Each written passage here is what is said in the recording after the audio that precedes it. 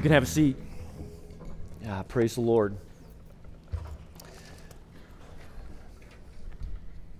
Well, hey, we are continuing with the story today. We're in chapter 21, and if you're new, what we've been doing is we're reading through the Bible in 2013 and talking about it here on Sunday mornings. And if you've been following along with us at all, you know that today is a reason to party.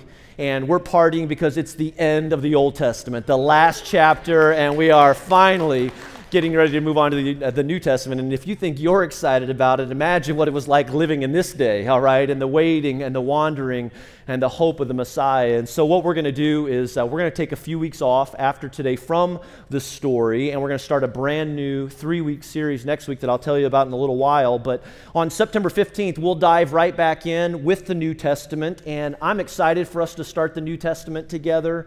And what I hope that you'll do is that you'll not only join with us here on Sundays, but that you'll get engaged too, and maybe even make it a goal, no matter how your reading has gone with us this year, to say, you know what, I'm going to read through the New Testament. I'm going to read these words for myself and just make it a goal to see God's plan, in Jesus Christ and what that means for us and what that means for the people that we've been called to serve. And it's a great time. It'd be a great time to invite somebody new to come to Genesis to be a part of it with us. But for today, we've got one more week in the Old Testament, but it's a great story, and we're in chapter 21 of the story if you're following along in that book. If you've got your own Bible, go to the book of Nehemiah in the Old Testament. If you're following along with something like YouVersion, you can get to the book of Nehemiah. But what we've done is, as we've discussed the last couple of weeks, the people of God, which are known in the Bible as this nation of Israel, are living in exile in this foreign place. Now, they were originally captured by the Babylonian Empire, which was eventually taken over by the Persian Empire. And a couple of weeks ago, we talked about this Persian king, a guy that you might remember from your history classes, named Cyrus, and how he rose to power around 539 BC, and he let the Israelites go. He gave them permission to leave Babylon, and many of these exiles left, and they returned to their home in Jerusalem so that they could go to work on rebuilding the temple. But not everyone went. Some of those exiles from Israel stayed behind in Babylon or are now in Persia. And we pick up the story now almost 100 years later, somewhere around 444 BC, with a guy named Nehemiah. He's a Jew, still living in Babylon, but working in the house of a new king, the new king of Persia, a guy by the name of Artaxerxes. And so starting in Nehemiah chapter 1, picking it up in verse 1, it says this: "The words of Nehemiah, which just kind of tip us off to the fact that he is writing from his perspective. So hear this from his vantage point. Son of Hakaliah, in the month of Kislev, in the 20th year, while I was in the citadel of Susa." Now here he goes. He says, "Hanani, one of my brothers, came from Judah," which we know to be the southern kingdom in Israel, "with some other men, and I questioned them about the Jewish remnant that had survived the exile and also about Jerusalem." So he's talking about those that left and went back to help rebuild the temple. And then here's what he said. They said to me, "Those who survive," this is the news Nehemiah received, "those who survive the exile and are back in the province are in great trouble and in disgrace. The wall of Jerusalem is broken down and its gates have been burned with fire." And then Nehemiah writes, "When I heard these things, I sat down and wept." Now, here's what we know about Nehemiah. We know that he's living a pretty comfortable life in the Persian Empire. I mean, he's in the palace. He's employed by the king. He's the king's cupbearer, which means it was his job to bring the king his drink, and not only bring the king his drink and his food, but he was the taste tester. He had to taste the drink and make sure that it wasn't poison. Now, you might hear something like that and think, what kind of senseless job is that? Like, who gets a job like that? But that's not the case. I mean, Nehemiah was highly respected and highly trusted to be this servant of the king. I mean, you had to be. But now Nehemiah gets this message about his home and how things in Jerusalem are really a mess, and how many of his friends, like maybe even brothers and sisters and nieces and nephews, how they went back to Jerusalem, and they're living in this place now that is unprotected and it's unsafe. The walls of the city were destroyed, the gates were burned down, and this news breaks Nehemiah's heart. And he becomes really sad, and so sad that he gets to this point that he can't control the tears. and this becomes his brand new obsession, and he had to hear news like this and think to himself, you know what, I've got to do something about this. And if you were here last week and you had the opportunity to hear Steve teach as we looked at the story of Esther, I hope that you've taken some time and maybe processed a little bit for yourself over this past week, thinking about, what are the gifts that God has given you? I mean, what are those gifts that you notice about your life? Is there a cause that you feel like the Lord has called you to? And I guess I wonder, is there anything, as you've thought about this a little bit, is there anything in your life right now that comes anywhere close to what Nehemiah is facing? Or anything like it? I mean, do you have a cause? I mean, is there something that when you hear about it or when you see it for yourself, you think, that's an injustice, that's unfair, I've got to do something? Or those people need help. I mean, they don't have anyone to speak for them on their behalf. I need to do something about that. Or maybe you thought, my family is falling apart and I've just been sitting around waiting for it to fix itself and I'm not going to do that anymore. I've got to do something about this. Or maybe you would recognize that this habit is taking control of my life. It's ruining me. It's time to change. I need to do something. Well, Nehemiah quickly realized that it wasn't about waiting around on someone else to fix things, but that he was the someone. God was using him in this moment, getting him ready for something else. And maybe that's what you're learning too. I mean, maybe that's what God's doing in your life right now, that he's not so much giving you a burden so that you can simply be saddened by it, but he's given you this burden because he's getting you ready to do something. You are the someone. It's not a coincidence. And God is ready to do something extraordinary through you and in your life. Well, Nehemiah realizes that he's the someone. And so what does he do? Well, look at verse 4, the last half of verse 4. Nehemiah writes, "For some days I mourned and fasted and prayed before the God of heaven." And I want to just make sure that you notice his first step. Notice his reaction. It's just like Esther's from last week. Notice that Nehemiah, he mourns, but then he prays and he fasts. And I just want to point out that some of you are here today, and you're in a place in your life right now where you feel like you believe that God has called you to do something, or that you feel like that he's at least trying to get your attention, or that he's getting you ready for something else. And if you're waiting and if you're listening, don't forget to pray. Don't forget to pray. And because I know especially that some of you are tired of waiting, and you feel like that maybe God has lost track of you, or he's not speaking to you any longer. I mean, and because of it, you're waiting and you're frustrated, but don't forget to pray. Because I promise you that God is not nearly in as big of a hurry as you are. And maybe he's using this time in your life right now to get you ready for something else. And so pray and keep praying and don't give up on him just yet. And pray as Nehemiah did. That's what he does. He prays, and not only does he pray, but he fasts. Now, we don't talk a lot about fasting, but there are few things that will prepare you more for listening to God than something like fasting. And that's just where maybe you make a commitment to take away some food in your life. Or maybe it's not food, maybe it's something else. Maybe it's TV or the media or the internet or sugar or sweets, whatever it is that you might withhold from something so that it helps you get greater focus on God, so that when you have these cravings and you have these urgings, you're reminded to turn to the Lord, and that maybe he even wants to use a season like that in your life. Maybe he wants to create space so that he can speak and that he gets all of your attention, and then he can get you ready for something else in a greater way. But you're prepared. You're prepared to hear from him. Well, that's what Nehemiah does. He fasts and he prays, and he finally gets a message from God that he's got to do something. And so here's what he does. He goes before King Artaxerxes like he normally does, but this time he's sad, and he's been crying. And you can only wonder that it's all over his face. I mean, evidently Nehemiah was an ugly crier. Any of you know those ugly criers? Nehemiah is one of those, like, it's just going to take days before the look is gone. He's been mourning for his people. And in Nehemiah 2, verse 4, it says, "The king said to me, 'What is it that you want, Nehemiah?' And then I prayed to the God of heaven, and I answered the king." Nehemiah says, "If it pleases the king, and if your servant has found favor in his sight, let him send me to the city in Judah where my ancestors are buried, so that I can rebuild it." And so he asked for permission, and the king's going to agree, but it doesn't stop there. And over in verse 9, it says, "I also said to him, 'If it pleases the king, may I have letters to the governors of Trans-Euphrates, so that they will provide me safe conduct until I arrive in Judah. And may I have a letter to Asaph, keeper of the royal park, so he will give me timber to make beams for the gates of the citadel by the temple and for the city wall and for the residence I will occupy. And then Nehemiah writes, because the gracious hand of God was on me. See, God was working. God was preparing him. God was working behind the scenes. The king, the most powerful man in the world, granted my request. So I went to the governor of Trans-Euphrates, and I gave them the king's letters, and the king had also sent army officers with me and cavalry with me.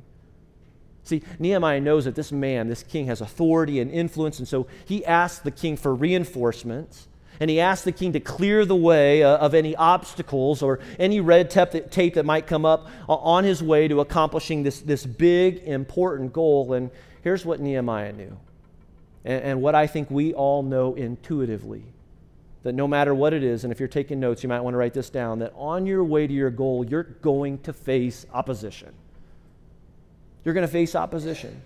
I mean, when you get focused on serving God, when you start trusting Him with every part of your life and you're moving in that direction, you better believe that you're going to run up against opposition.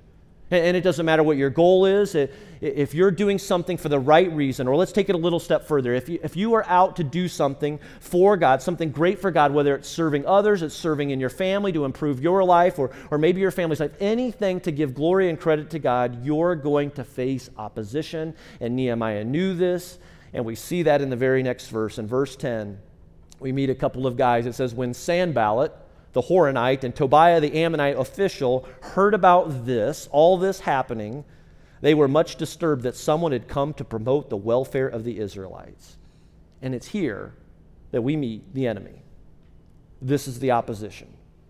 And notice that Sanballat and Tobiah weren't disturbed for any other reason than they knew, except that they knew that Nehemiah was here and that he was going to promote the welfare of the Israelites.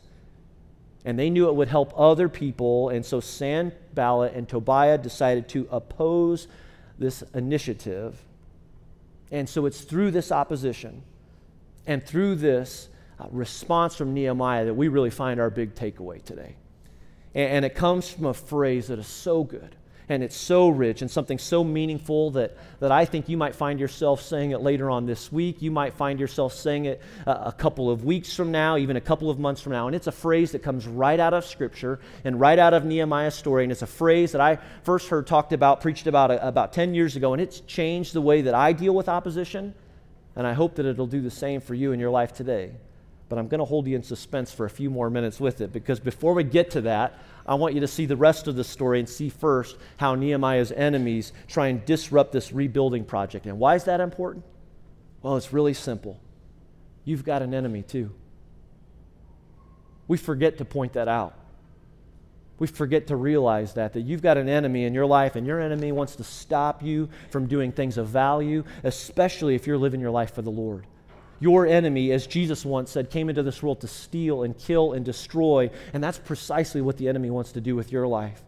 He wants to steal your joy, and he wants to kill your dreams, or maybe destroy your ministry. I mean, it's his job to make sure that you don't believe in yourself, that you doubt your purpose and significance in this world. Your enemy will try and convince you that you're ugly or frumpy. He'll do that. He'll find ways to make you hate your job. He takes great pleasure in coming in between you and your spouse in any marriage, and it's his job to make sure that you don't follow through on any important task, don't accomplish any important goal, especially if he knows that it is something that will potentially bring glory to the Father. And I promise you that the enemy will use anything at his disposal to make sure that you'll fail. He'll use your circumstances, he'll use your thoughts, he'll even use other people to frustrate you. And that's what Nehemiah is going to run up against. And so Nehemiah is in Jerusalem. They're on their way to this project. He gathers people together, and they get to work on the reconstruction of this wall, and right away here comes Sanballat. And in verse 19 it says, when Sanballat the Horonite, Tobiah the Ammonite official, and Geshem the Arab heard about it, they mocked and ridiculed us. What is this you're doing, they asked. Are you rebelling against the king? And I just want you to see what's happening right here with Nehemiah, because it applies to your life and my life too. And notice what Sanballat is doing, because he's using a tactic that your tactic will use. Write this down. Your enemy wants to distract you. He loves distracting people like you and me. And we've talked about that. We talked about that a month or so ago, about how easily distracted we are and how that makes the enemy's job easier. And here comes Sanballat and Tobiah, and they call out to Nehemiah, hey, what are you doing this for anyways? Come on down the ladder, get coffee or get lunch or something like that. And they just try and make Nehemiah question his intentions. They call out things, are you rebelling, against King Artaxerxes? And so they want to scare him and maybe even Nehemiah, get him questioning about his motives and his intentions, or could I be doing this in a more effective way? And you just got to know that your enemy will do that too. I mean, that's the way he works. Your enemy will distract you. And in your life, he'll distract you so that when you know and realize that you could be spending more time with your kids, your enemy will distract you when you realize that, it's my play on Words with Friends. It's my move, And so we'll substitute that. Or when you could read your Bible, you'll remember you've got another episode in the new season of Arrested Development that you haven't watched yet, Or when you could be praying. I mean, the enemy loves to distract us, especially when we have any thought of prayer. And so he'll do that because you realize, I prayed yesterday and I don't even know if it's working anyways. Or maybe you think, I could sign up to serve on one of those ministry teams, but the enemy will delay you as he gets you questioning on whether you really have the time or not. Distractions. And in 2013, USA, we have more reasons and more causes for distractions than any other people at any other time in history. And sometimes the distractions are so subtle that we don't even know what's happening. And that's just how the enemy likes it. It just makes his job easier. Look at chapter 4, verse 1. It says, when Sanballat heard that we were rebuilding the wall, he became angry and was greatly incensed.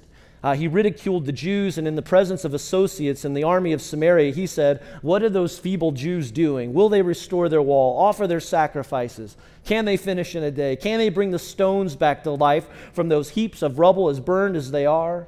Tobiah the Ammonite, who was at his side, said, what they are building, even a fox climbing up on it would break down their wall of stones. It just kind of reveals for us the second tactic the enemy will use. He'll try and distract you if he can, but if he can't do that, your enemy wants to discredit you. He'd love to do that.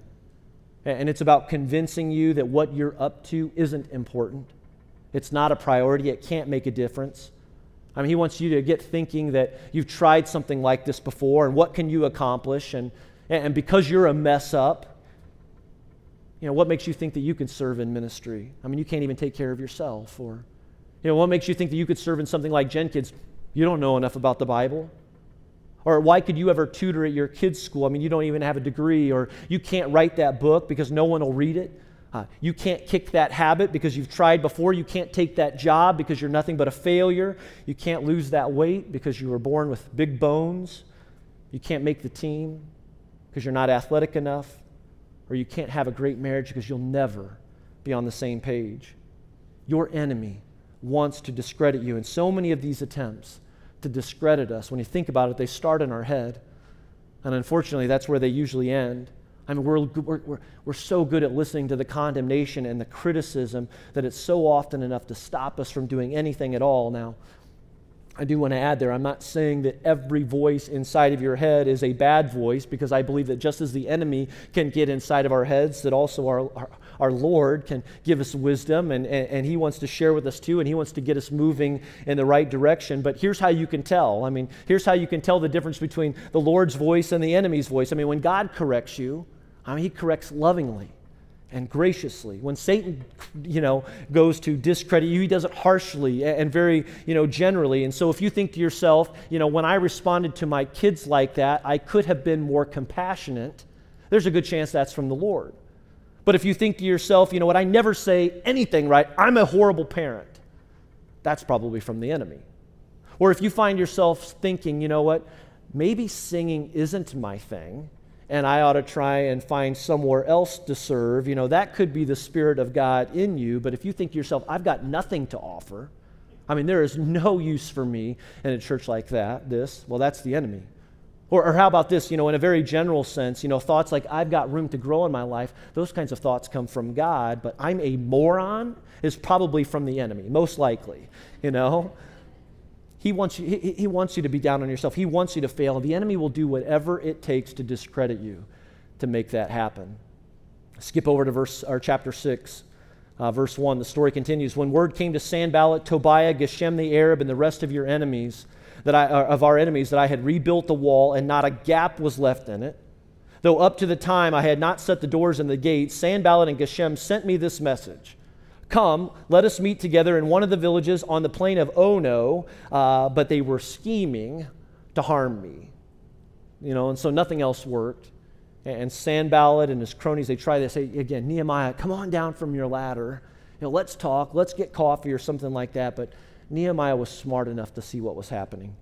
And it's in verse 2, Nehemiah knows they're planning to hurt him. And how does he know? Well, I think he understood a third tactic that the enemy will use to stop you moving in the right direction, and that is that the enemy wants to deceive you.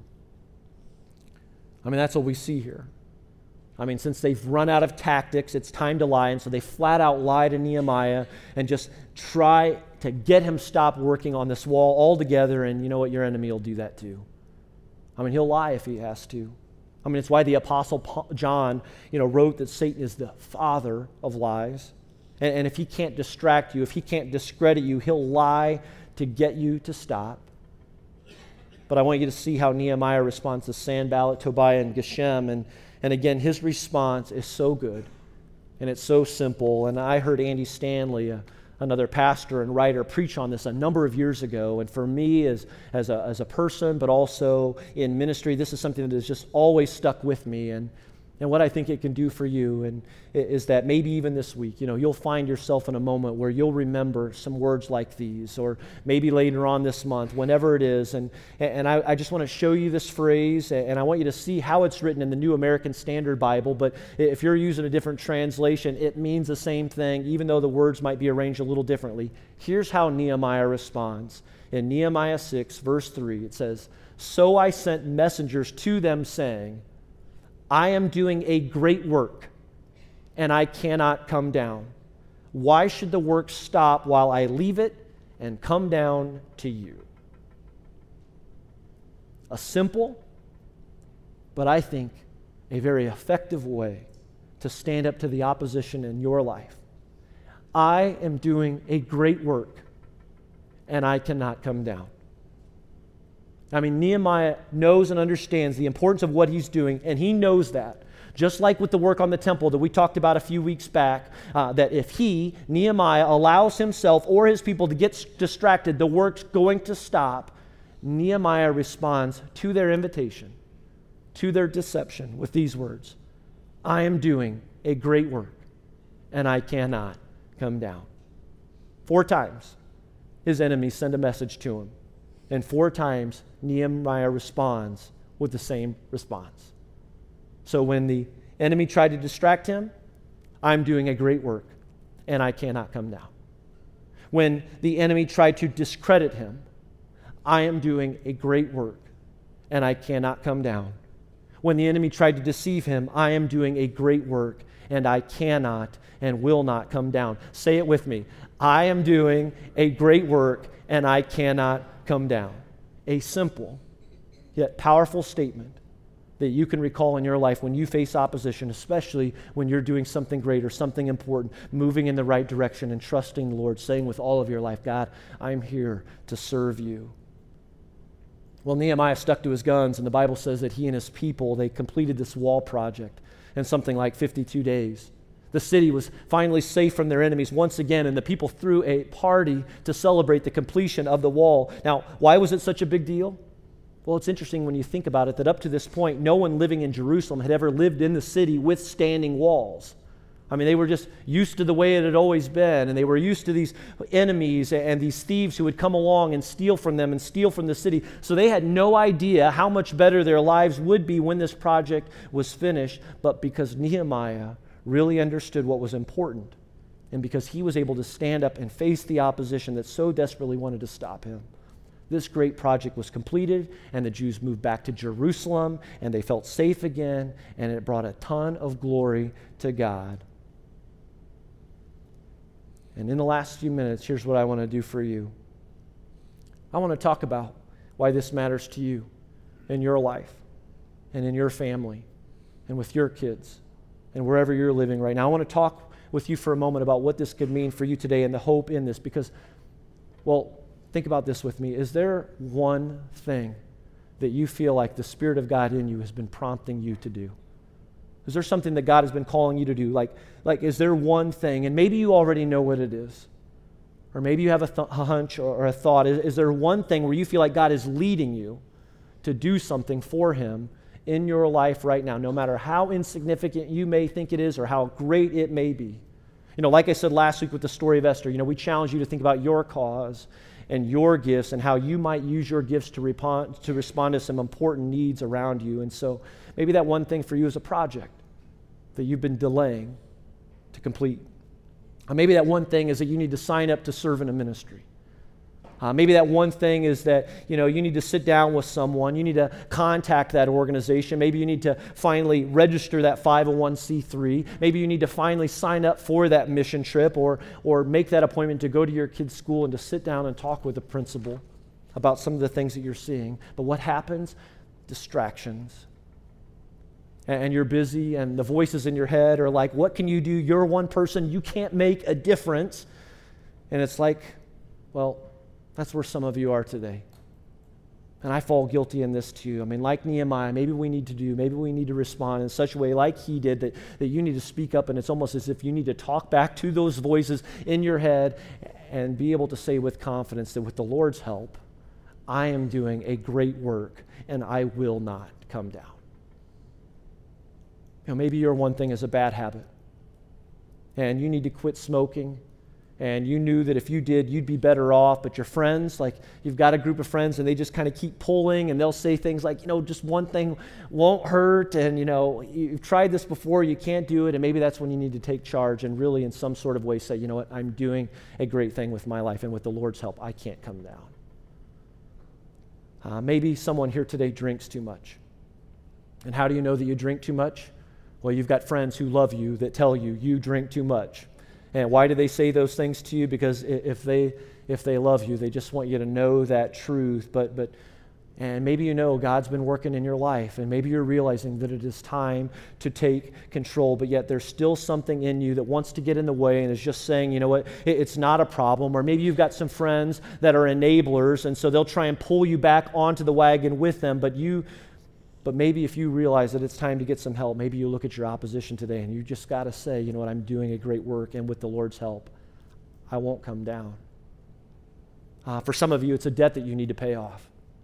And you know that if you could eliminate some student loans in your life, there's so much more that you can do for the Lord, and you'd be in a greater place financially, but the stress won't go away right now. And maybe you'd love for the fighting to stop, but here's what happens. When you get home from work, there's just all of this exhaustion, and it's easier to just go out to eat. Or maybe on the other side of it, maybe you have finally paid off, that car debt, and so you're finally making some progress, but what's the enemy up to? He likes it better when you're tied down to the debt. And so he'll start talking to you about the brand new car, the one with the sunroof or the one with XM radio or those toasty bun warmer seats or something, and you see that, and the commercial's just saying it loud and clear, but you've got a plan. And you know that you have a plan in your life to eliminate the debt. And so maybe it means saying to your enemy, I am doing a great work. And with the Lord's help in my life, I will not come down. Maybe for some of you, it's not a project. Maybe it's not a habit, but it's a relationship that needs restored. And maybe you had a fight and broke up, or you separated. Maybe he's apologized. Maybe she asked for forgiveness. But for whatever reason, you can't let the past go. For some of you, it could have to do with a parent. Maybe it's a sibling or something, a husband or wife. Maybe it's an ex. And maybe you know that you can't tolerate one another, but the challenge is that there are kids involved, and you know that something has to change so that you can at least give your children a life that is close to normal as possible. It doesn't mean you have to be like besties, with your ex, but maybe there's some sort of work that God's doing in your life that just kind of prompts you that, you know what, I need to be a peacemaker in this relationship. But at the same time, you've still got family and you've still got close friends that are telling you, you keep fighting. But if you've decided that something has to change, it might be time to say, you know what, I'm doing a great work, and with the Lord's help, I will not come down. The relationship could be your marriage. You're here and you're listening, but maybe you're ready to call the attorney. And you're ready to walk out because you think it's the only way, but maybe it's not, because it's not what God wants, and it's not what he wants for your kids, and it's not the best for you. And while your enemy has been shouting, end it, Maybe today is the day that you come to that point where you're able to say, you know what, I am doing a great work with my life and I will not come down. And finally, maybe for some of you in this room, that one thing is to make Jesus Christ the Lord of your life. And you've been coming to church for years now, but you've still got questions. And every time you think about making that move to invite Jesus Christ to be your Lord and Savior, it's the questions again. It's the doubts. It's like, did God really create the world in 6 days? Like, is that possible? Or the boat thing and all of the animals. Like, you just can't get there. And so what Satan's up to, here's what the enemy loves to do. He loves to lie, and he wants you to focus on those doubts so that you get distracted from the truth. But what's the truth? The truth is the most important part of the story. And it's the truth that Jesus Christ came to this earth for you, and he carried your sins to the cross, and he died with those sins, and he rose from the dead. And because he did, you can have the promise of eternal life. And not only the promise of eternal life for one day, but that you can have the courage and the passion to live for him in this world today with no resolve. And if you put your trust in Jesus today, I can promise you that he'll come racing into your life and nothing will ever be the same ever again. But in order for that to happen, some of you need to look at those doubts that you've been facing and maybe even respond to them today. I am doing a great work, and with the Lord's help today, I will not come down. Let's pray.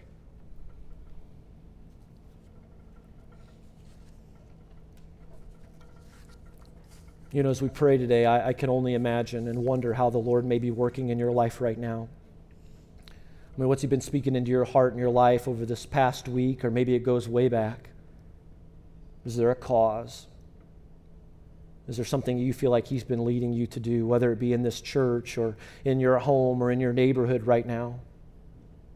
Maybe it's just something in your life where you draw a line and you say, you know what, from this day forward, something has to change. And what I hope and pray today is that in this something, God is revealing to you more and more that you are the someone, and that because of his great power, all things are possible if you trust him and if you pray to him. And so I want to give you just a moment to do that right now and just ask the Lord to work, to encourage you, to give you the ability to look past the distractions, and with all of your heart and all of your intent and your eyes focused on him, that you see all things are possible, that there's a purpose with your life. Take a moment and do that right now.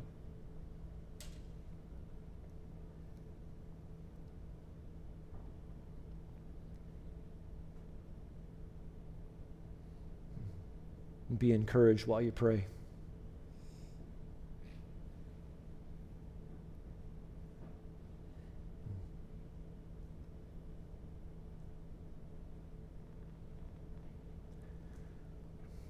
God, we thank you that you have a purpose for every life. And we thank you, Lord, that you've called us to be your children, to be your people, to be your servants in this world. And I pray that you would give us the faith and the confidence to live for you in all things today. As we keep praying, I know that maybe for some of you here today, maybe you're the person I described just a moment ago. You've been coming for years, and Satan loves to distract, and he's been distracting you with doubts. But maybe today you would open up your life to believe that God has been prying open the door of your heart and he's ready to come in and to change you forever. And if you'll just invite him in, he'll come and he'll be the Lord of your life. If that's where you are, I want to invite you, don't hesitate any longer. Quit putting it off and invite Jesus to come in. You can pray these words with me wherever you are right now. Lord Jesus, I need you. And with your help, I'm inviting you in today. God, forgive me of my sins and my past. Show me what life from this day forward looks like. And thank you, God. Thank you for saving me today. Lord, we thank you for these prayers offered all up around this room today. Now we're trusting you as we keep taking these steps ahead. You are a faithful God, mighty to save, and we just celebrate that we know and we believe that you have a purpose for our lives, that you have a purpose for this church. And we want to just continue coming with you with our arms wide open, saying we're here to serve, we're ready to be used by you in all things. And we pray this in Jesus' name. Amen. Hey, will you stand with us as we get ready to close together, as we celebrate with the words of this song? Let's shout them to our Lord.